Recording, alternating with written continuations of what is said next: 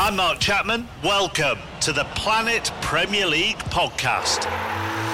Each week, Cesc Fabregas, Nader Manua and myself talk all things Premier League. As a player, you don't have time to talk. No. You don't have time to make a plan. You just need to deal with wave after wave after wave. We watched Coach Carter and he said, afterwards, the game's just about doing this for your teammates. And I remember looking around halfway through the film and half the squad was asleep. Planet Premier League. Listen wherever you get your podcasts.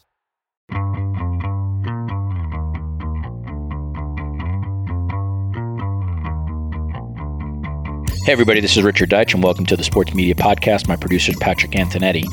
Two guests this week. They are together, ESPN investigative reporter Paula Levine and ESPN senior writer Tom Junod. And we go 45 minutes or so on the Predator at Penn State before Jerry Sandusky. Paula and Tom are the co-writers of Untold, the 30,000-word piece that investigates the horrific actions of Todd Hodney, who was a former football player and student at Penn State University in the late 1970s, was also a serial predator and ultimately a murderer. The piece that they did took 2 years to report. ESPN put a ton of resources to their credit into this piece, and it's a pretty extraordinary piece of sports journalism about a story that I had never heard of. I imagine millions of sports fans had never heard of, but it's really important reading.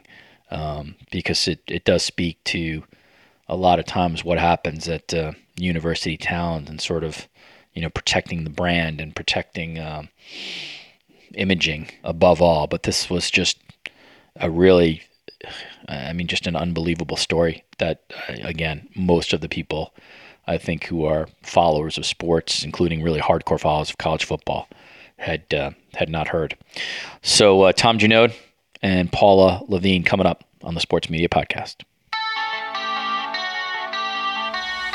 All right, as I said at the top, ESPN is currently showcasing Untold, which is an immersive piece of journalism written and reported by Tom Junod and investigative reporter Paula Levine, who has been on this podcast before. It's a 30,000-word piece broken down into 4 acts. You could read this on ESPN.com, on the ESPN app. There's a lot of shoulder programming that goes with this, from video components to other things ESPN has done. We'll get into this, but ESPN has really expended money and resources for this project. And the piece that Paula and Tom worked on investigates the horrific actions of Todd Hodney, who was a student and a former football player at Penn State in the late 1970s, and prior to him going to Penn State and afterwards, he was a serial predator and ultimately a murderer. And while everybody, I think in sports, knows the story of Jerry Sandusky, this was a story that, until I read it, Tom and Paula's piece, I had no idea, and I imagine I must be like the many sports viewers or fans who read this piece who had no idea that this story exists. And I'm pleased to be joined by Tom Junod and Paula Levine to the Sports Media Podcast. Pretty extraordinary work to both of you. Thank you for joining me today. Thanks for having us, Richard. Yeah, thanks for the opportunity. All right, Paul, I want to start with you. And Tom, you can always sort of feel free to jump in and vice versa. Can you take me from the beginning of this, just how how did you learn about this? What is the origin of this reporting? You actually really need to start with Tom on that, because his backstory on this is pretty fascinating. Tom? Well, I'm from Wantagh, New York. I'm from Todd Hodney's hometown. I went to Catholic school on Long Island at the same time that he went to Catholic school on Long Island, and played football against him, even though he was a much bigger star at the time than I was. But I had heard of this story when it happened on Long Island. One of the first victims of the Long Island attacks was from Wantagh. And then, all of a sudden, I knew Todd Hodney's girlfriend. And suddenly, one of Long Island's high school sports heroes was on the front or second page of Newsday with his hands handcuffed behind his back and in a polo shirt with these being arrested for this series of horrific crimes. And from the very start, the story grabbed my imagination. I was thinking of being a writer, but really had no way to write a story about this. But it's something that I've literally always wanted to do. A couple of summers ago, I was sick enough that I had, like 5 days where I couldn't write. I could barely get out of bed. And so I went and took a look at some old journals, and I found a journal from 1981 that I kept when I was a handbag salesman in Dallas, Texas. And I had a note to myself, one day write a story about Todd Hodney. Wow. Okay. So, I mean, you go back, Tom, and you sort of rediscover these notes that you have, but we're still a long way from you looking at these old journals to then approaching an ESPN or approaching Paula and going through it. So what happens next? What happened is that a friend of mine who had was related to Todd by marriage called up and said that he had died in prison. And at the time, it was thought that he died of COVID. And it was at a time when COVID was running rampant through New York State prisons. And I knew, a lot of what Todd had done and how extreme, and extremely violent the attacks were. But I had this idea that I was going to write an essay about what kind of sympathy do we owe, prisoners who are dying of COVID and have done these terrible things. And so I started with that idea, and then I called Tony Capozzoli. Tony Capozzoli was the biggest high school football star in Long Island in the late 1970s. He also went to Penn State. He went to Penn State with Todd. And I called him up and I said, listen, I'm thinking of doing this story. Can you tell me what Todd was like before the crime started? And he said, which crimes? And I said, well, the terrible Long Island crimes, of course. And he goes, well, he also was doing crimes in Penn State. And in fact, Todd ruined my life. He goes, because I got kicked off the Penn State football team because of Todd Hodney.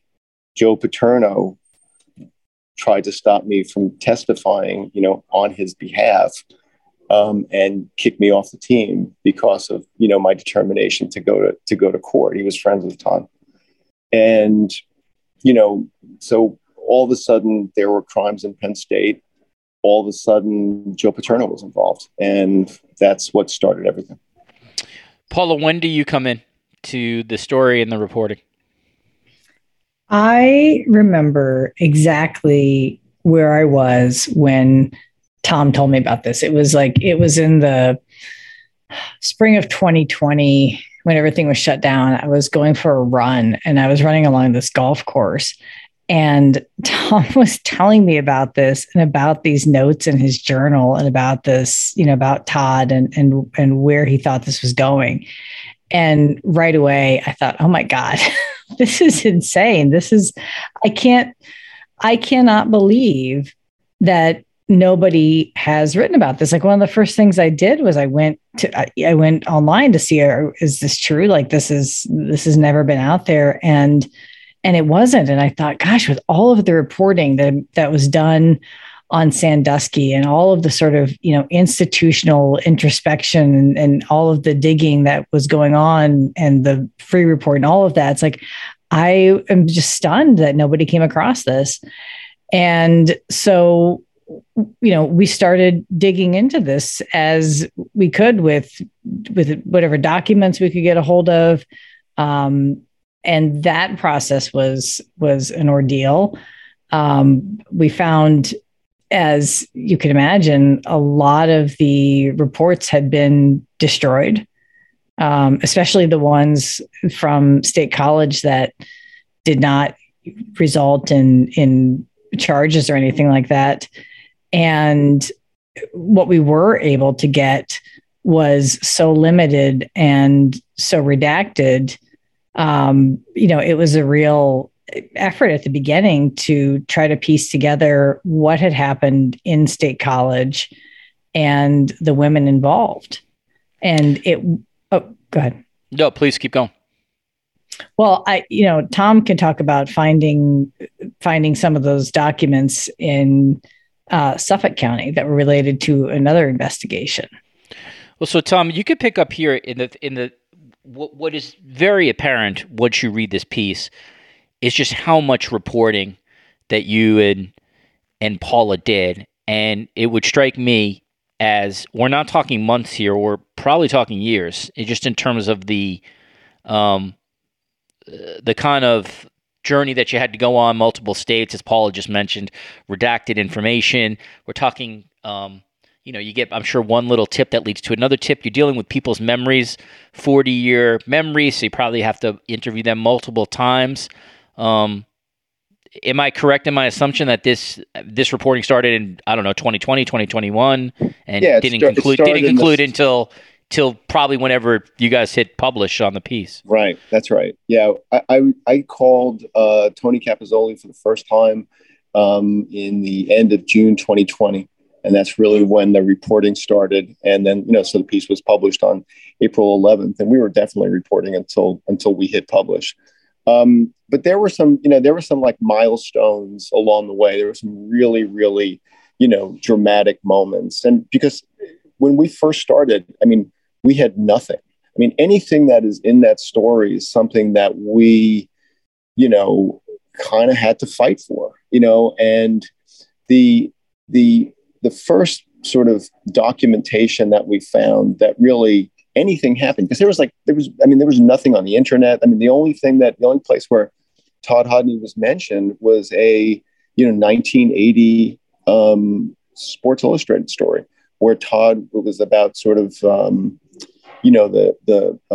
gilding off the lily at Penn State, and Todd was just meant those assaults were just one of the things mentioned in a clause of a sentence, in a paragraph in a story. There was just nothing out there about it. But we did a document request for the case where Todd was convicted in State College, of rape and sexual assault. And that was of Betsy Saylor. So we got those documents, and there was no trial testimony or anything else. This was just testimony from the preliminary hearing. But in those documents, there was this one piece of paper that was pivotal to everything else. And it was from a police report, and a State College detective had gone to 279 Hamilton Hall in Penn State to interview Todd's roommate about 5 women, 4 other women other than Betsy Saylor. Betsy was the only person whose name was not redacted. The roommate's name was redacted. The 4 other women's names were redacted. But it gave us a certainty that there were these other crimes. And then the next thing that happened that was really big was Paula called Betsy Saylor, and that's Paula's turn to tell that story. Yeah. Well, I wanted to say on that document, first of all, I had to beg and plead to get that, even in its redacted form. Pennsylvania does not have great laws when it comes to requiring disclosure of criminal records. And I remember going all the way to the district attorney and saying, look, like, this is what we want. They were not going to give us the entire file, managed to get this, this one sheet of paper. But it was indeed the start. And yeah. And so that at that stage we did have Betsy's name, and tracking her down was the start of what would become a very difficult journey, victim by victim, because many of these women, the name that they went by now was their married name, and trying to find them, considering a lot of stuff didn't go electronic. They're not, they're in their 60s. They're not really on social media. I'm good at finding people, but this was definitely a challenge. And so finally tracked Betsy down in New Hampshire. And I remember the day I called her. It was one of the most exceptional phone calls I think I've ever made in my career. I completely am cold calling this woman out of the blue and asking her about a rape that she reported more than 4 decades earlier. And as soon as I get on the phone with her and I establish that she is indeed the person I'm looking for, I ask her if she can tell me what happened.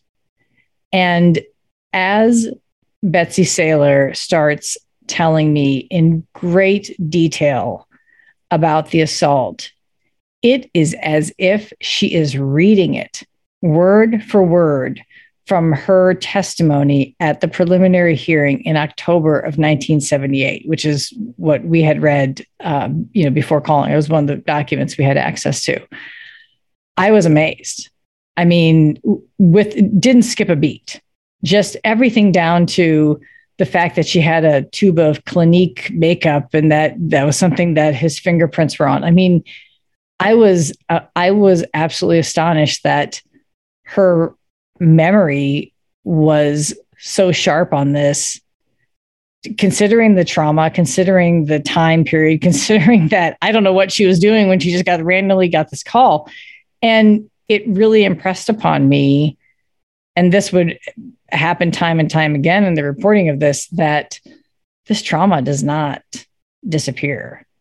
It does not wane over the years. It is part of these women. It is part of their personality. It is part of their story, of their narrative, through everything they do, every relationship they have, every experience they have, their children, their grandchildren. I mean, this was something that Betsy, who was incredibly strong, is incredibly strong. It still always became a part of her. And talking to her was amazing. And then if that wasn't exceptional enough, there was a point in the conversation where she starts talking about Irv Pankey. And when she's telling me how Irv Pankey, who was one of Todd Hodney's teammates at the time, goes on to play, in the NFL for more than a decade. When she starts talking to me about the day that Irv Pankey came to her dorm room after she had testified in court and says to her, "Hello, my name is Irv Pankey." He was in court. He heard what she said, that he believed everything she said, and that she will never have to walk anywhere on this campus again. As soon as she said that, I knew in my head, this story about Todd is a project, but this moment with Irv and Betsy, this is its own thing. This is this story about this man stepping up, this male athlete, this football player, this teammate stepping up to do the right thing. This was exceptional. And it blew me away. Paula called me right after that phone call and told me about Betsy, and told me then about Betsy and Irv. And, I got chills then, and I've never stopped getting, chills thinking about it. And listening to that story, just hearing those words, "You will never have to be alone on this campus again." I mean, what more can you say that says what humans are capable of? I mean, she had seen the worst of what a human being is capable of, and now she was seeing the best. It was just remarkable. Yeah. I mean, Betsy Saylor's just sort of strength is incredible in this piece. It's, you sort of read her description of this so many years later, and you just realize how remarkable a human being she was at her age. And then, Irv Pankey turns out to be, just an unbelievable figure. And there's obviously race elements to this, which you guys then went into. There's only 12 black football players at the time at Penn State. Irv Pankey sort of understood in many ways what it meant to be an outcast. And so I thought you guys framed that well. Paul, I want to ask you just sort of one thing about the reporting on this, because I know you've done this before. There's one of my colleagues at my place, Katie Strang, has dealt with a lot of sexual trauma and rape, and this is pretty extraordinary reporting. And so I wonder, just especially when you're calling someone who you don't know, because there will be reporters who listen to this podcast who probably most won't have to do this kind of reporting, but some will. How do you approach it? How do you approach trying to talk to somebody about what is the singular worst moment of their life? Well, that's a great question. And I keep in mind, first of all, when I call, sometimes I'm not entirely sure if I have the right person. Or if I'm calling, am I calling a home number where a spouse or a child might answer, or sister or brother, someone who doesn't know that this happened, and that the person might not want to know that this happened? I don't know if I'm reaching someone at work or in a place where he or she can't talk. So I am very careful about the language that I use and how I approach what I want to talk about. So I will usually start off with clearly, identifying who I am and saying, I believe, based on information that I have and who you are, that you reported an incident at Penn State University in 1978, and I was wondering if you'd be able to talk about that. And I try to, like I said, I try to be as discreet and as non-threatening as possible. And I can usually tell right away by how the person responds if I have the right person. And then I just will generally say, I'm really sorry what happened to you. What can you tell me about it? And after that, it's just a lot of listening. Before we get into sort of the ESPN commitment to this, Tom, I want to ask you both sort of about a couple of questions sort of that are specific to the piece. One is Todd Hodney's daughter, and she's in this piece. And I wonder, just one, how you guys as reporters approached her and approached that part of the reporting. Well, I contacted her as soon as I was setting out to do what I thought was going to be an essay about COVID in prisons. And I contacted her, and she had just learned about some of Todd's crimes. She had just learned about the crimes in Long Island, which her family had never told her about. And she found out about them when the prison gave her a couple of bags full of her father's belongings and personal effects. And she found the legal papers that tied him to this series of rapes in Long Island. So I don't think that we've said this yet. One of the things that I found out about Todd as I was first starting to learn about him was that he had not only raped women and assaulted women in Penn State, he had not only raped and assaulted women in Long Island. When he got out on parole, he murdered a cab driver. And I didn't know that either when we first started. That was the thing that Todd's daughter did know. She had been told by her family that her father was in jail because she had been visiting him in jail her whole life. She never knew him in any other way than as a person who was serving a life sentence. but her family had told her that her father had killed a drug dealer, and a drug deal gone bad, and that's why he was in there. So she was just starting to find out what her father had really done and who her father really was. And I've talked to his daughter, many times over the last year and a half or nearly 2 years. And it's been, intensely difficult for her and intensely emotional. But there was a moment this past summer when we were had found out by this time a lot of stuff. And she asked me to tell her the worst of it. Tell me the worst of what my father did. And I did. And she listened. And I think it was then that she started forming the idea of making a statement to the victims. How would you characterize Penn State's response to your queries?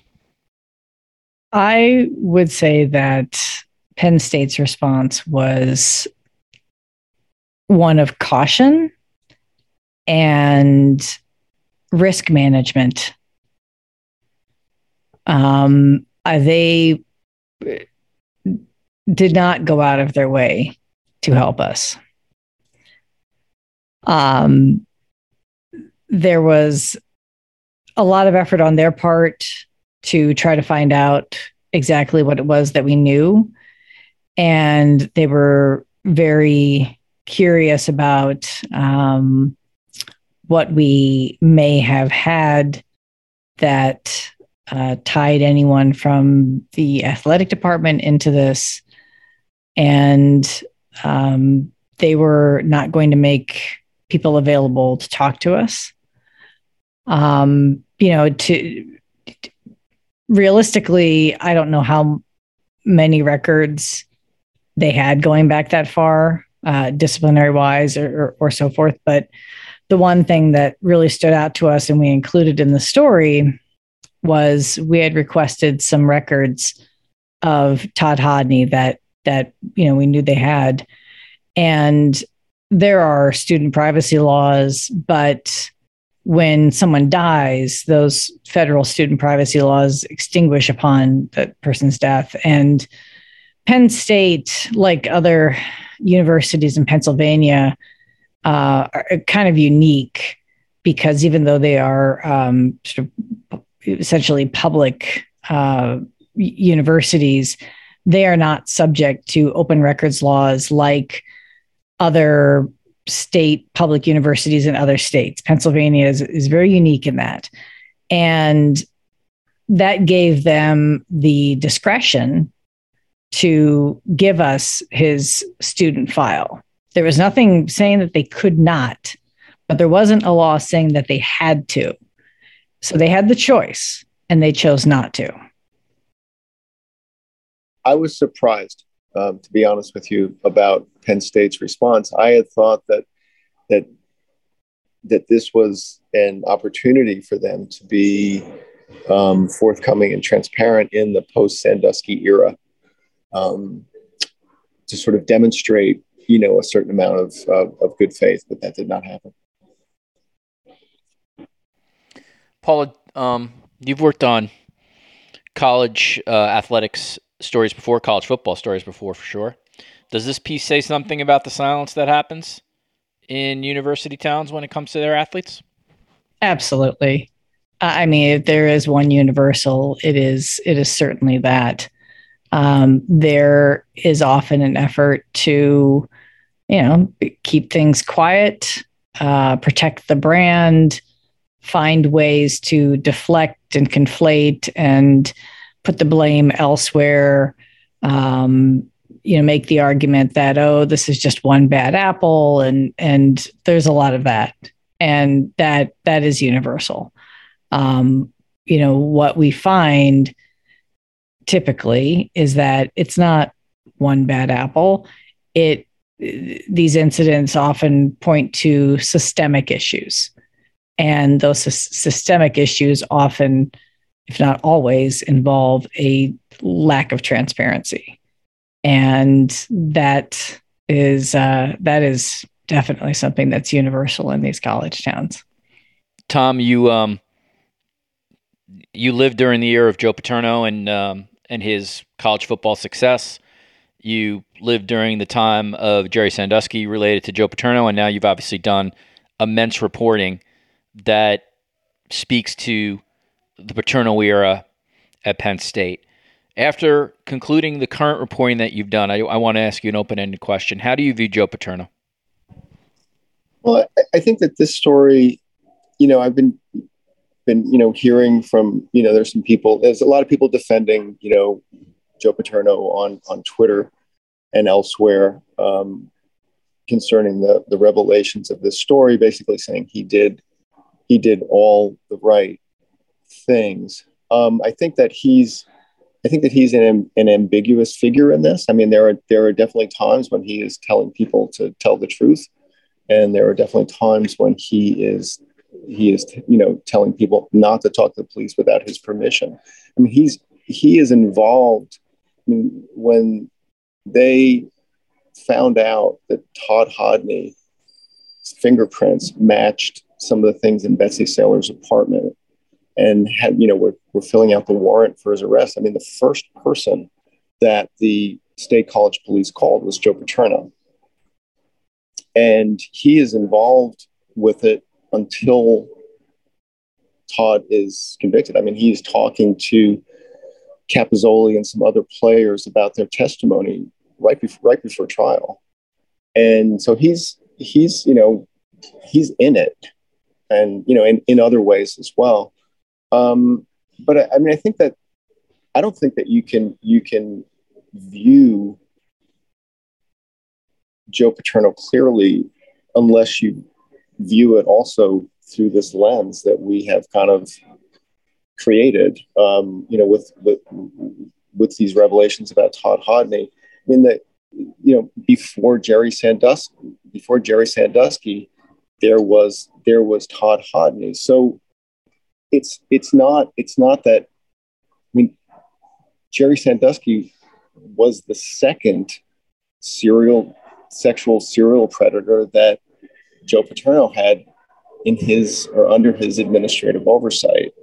And it's not just a way to look at Paterno in 1978.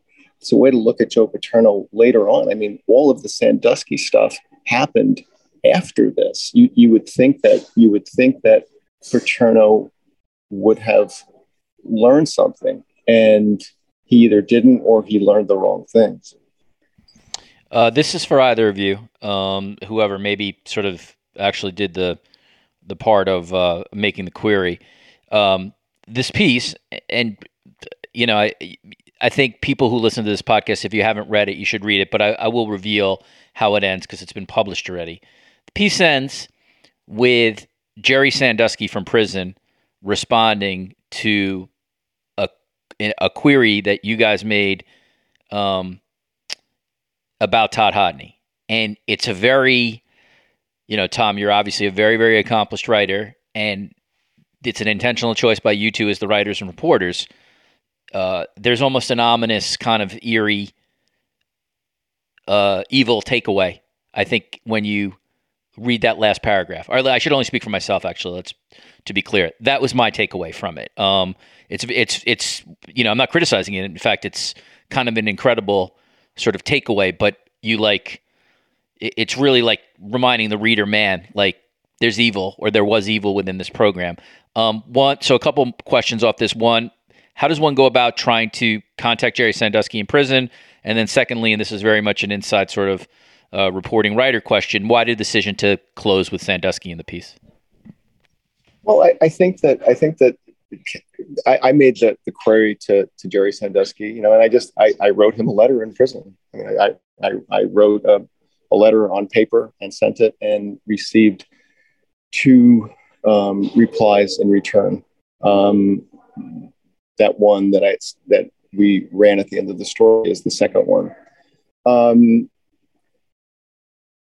one of the reasons that I sent the query to Jerry was not just because of what Jerry was in prison for doing, I sent it to him because, you know, I had written and contacted and called many of the coaches, and, you know, they all had a lot of the same answer, which was that some of them didn't remember Todd at all, which really shocked me given what Todd had done while he was there. And other people were like, well, you know, he was an inconsequential player. He really wasn't a big part of the program. And I don't really see, you know, why you are bringing this up after all this time. But with Jerry Sandusky, I mean, I look at the Todd Hodney story as prelude to what happened in the Sandusky scandal. And that letter and Jerry's tone, what he says when he says in the letter that it sounds like he's saying this about Todd Hodney. He sounds like he needed more help than I could have given him. It's ominous because it reminds you of, you know, for all the things that you've read over the last 30,000 words about Todd Hodney, of all the horrors that we've reported, there are horrors yet to come. And it's about, you know, something really bad is about to happen, even after all these bad things that you've already read about. Right. It really does speak to that systemic issue in that several of, you know, one section of the story is talking to women, not victims of Hodney's, which is women at Penn State during that time, talking about, you know, what it was like to be there, the secrecy and how rapes were covered up, and their reflections when the Sandusky news came out of thinking, my gosh, like everything that we experienced in the 70s, like, of course, this is what happened. Like it was laying the groundwork. It was creating the status quo. It was creating the environment that enabled bad things to come. And it just goes back to what we see at other universities, which is, you know, these incidents do not just happen in a vacuum. They are part of a system that allows these, you know, terrible acts to happen and to go without accountability. Yeah, it's well said. And obviously in 2022, we sort of still see this sort of like rally around the brand, rally around the school when it comes to this stuff. There is one thing that I'll just sort of mention this, and then I want to sort of finish up on ESPN's commitment here. One thing, Paula, that really stood out to me as I read the piece, and it's a very sort of small contextual thing, was that I was thankful in 2022 where the advances in criminology have gone. You know, I was thinking so much about just DNA and databases that criminologists and places like the FBI or local authorities have.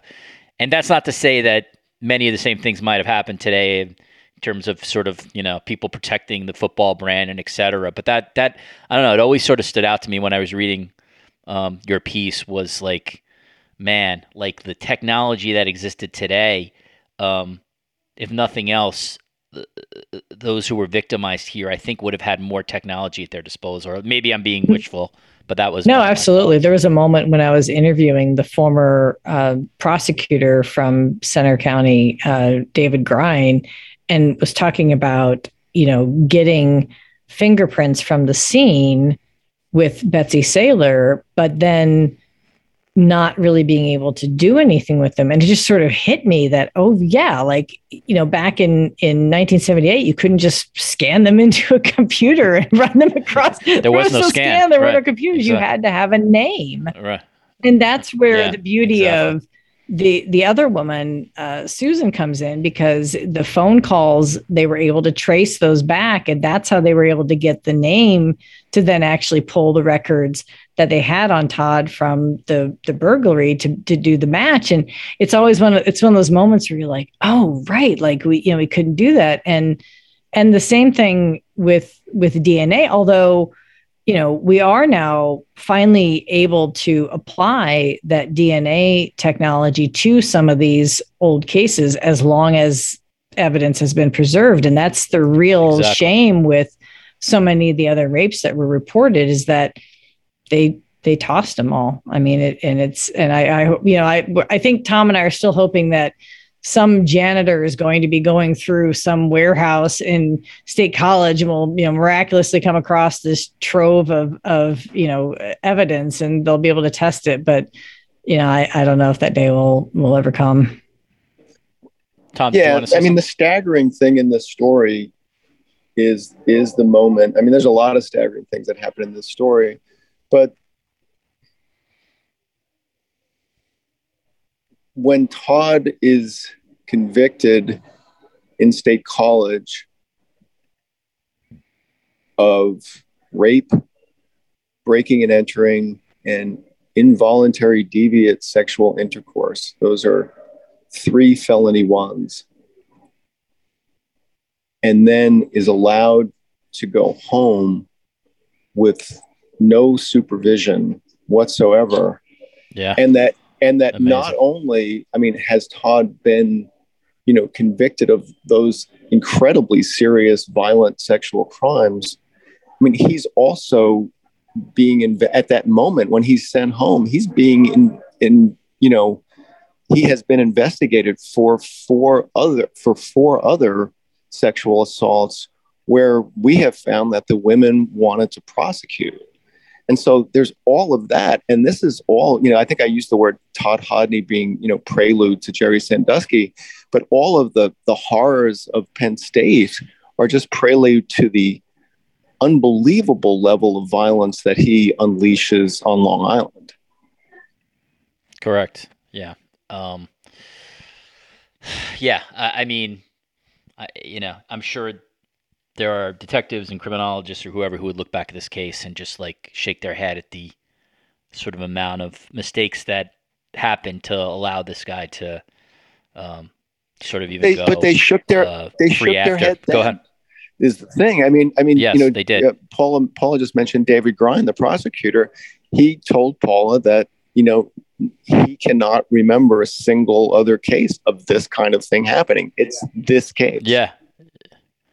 It's I read that, and if you're not sort of infuriated by that, I don't know what will do that for you. Paul, I want to finish up with this, and this will go to you just because you've been at ESPN longer than Tom has. It's your company, to be honest, when they do something stupid, they deserve to be criticized. I'm not asking you to do that. There's enough people out there, including on the social media universe, who'll do that. But conversely, when they put the resources to something like this, they really deserve praise. And I don't know how many other places would have given multiple reporters multiple years with multiple resources to do this. If you happen to watch ESPN this week or sort of consume ESPN products, there's multiple programming around sort of this centerpiece story that they're doing, including make sure I have this right. It's a film on it's an E60 film on the paternal legacy that will debut Monday, April 18th at 8 p.m. So that's what we call shoulder programming to this extraordinary piece by Tom and Paula. So Paula, again, I'm not inside that place, but it strikes me that you guys were given pretty much every resource you needed to do to tell this kind of story. And I got to hand it to ESPN. That's really incredibly impressive because, this isn't Monday Night Football. This isn't some program where someone's screaming at someone else about something LeBron James did. It's hard to monetize this, to be very honest. You do this because you're doing it because it's an important story to tell. And it strikes me that you guys were given the resources that you needed for this, and that should be commended, at least in my eyes. Well, thank you. And you're absolutely right. And I have to give a ton of credit to the editors who oversaw this project, Eric Neal and Laura Pertel, and then Chris Buckle, who heads up our investigative unit.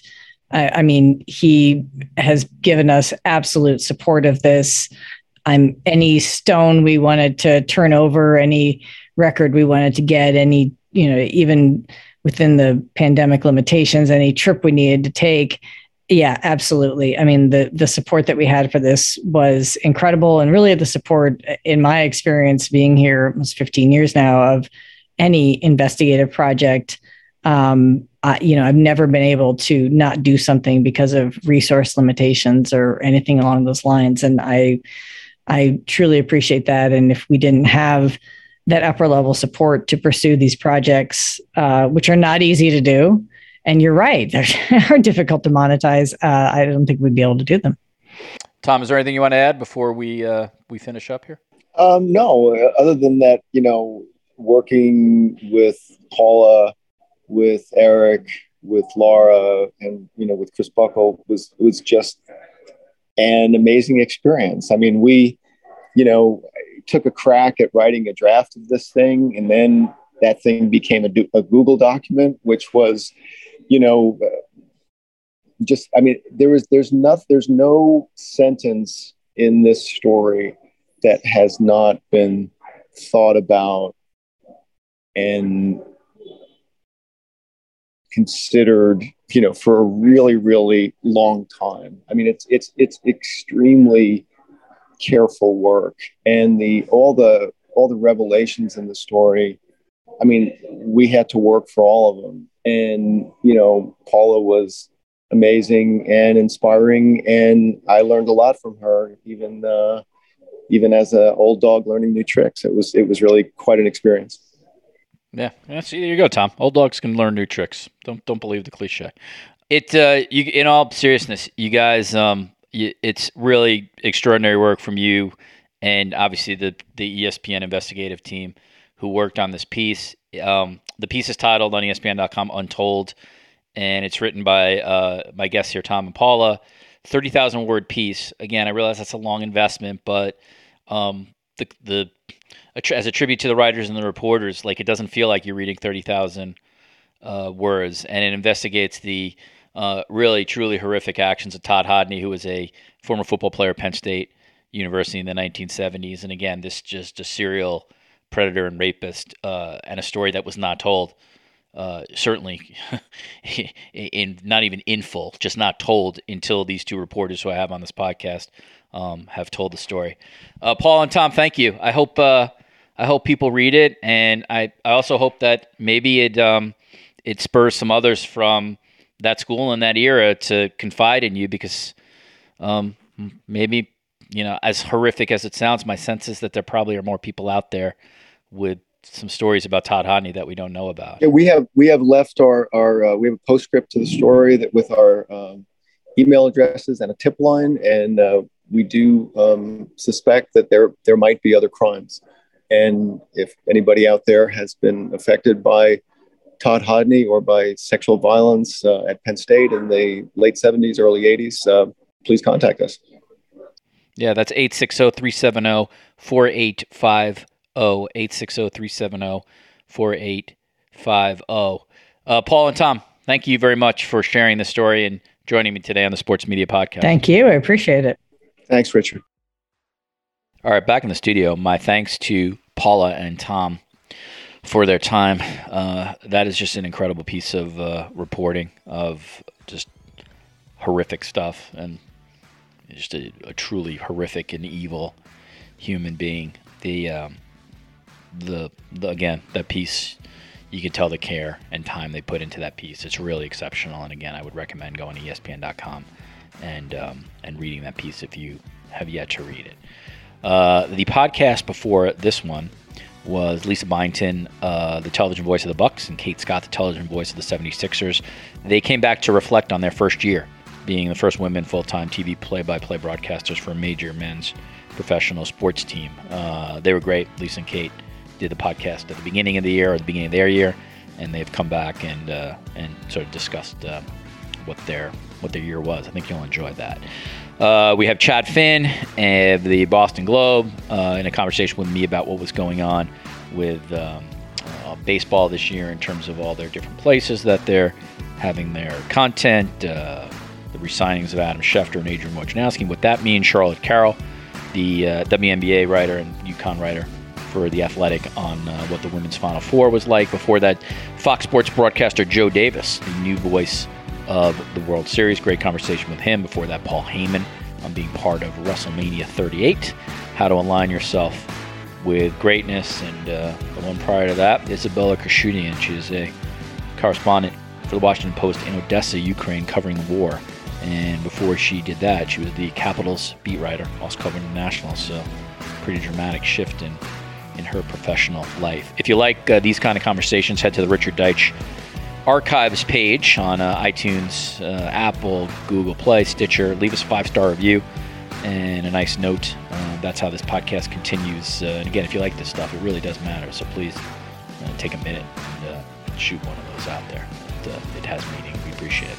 I don't know why I use the royal we. I appreciate it. I know Patrick Antonetti, my producer, appreciates it. And Cadence 13 obviously makes decisions on that. So thanks to Patrick. Thank you to everybody at Cadence 13 for their support. And mostly thanks to you for listening. We'll see you soon on the Sports Media Podcast.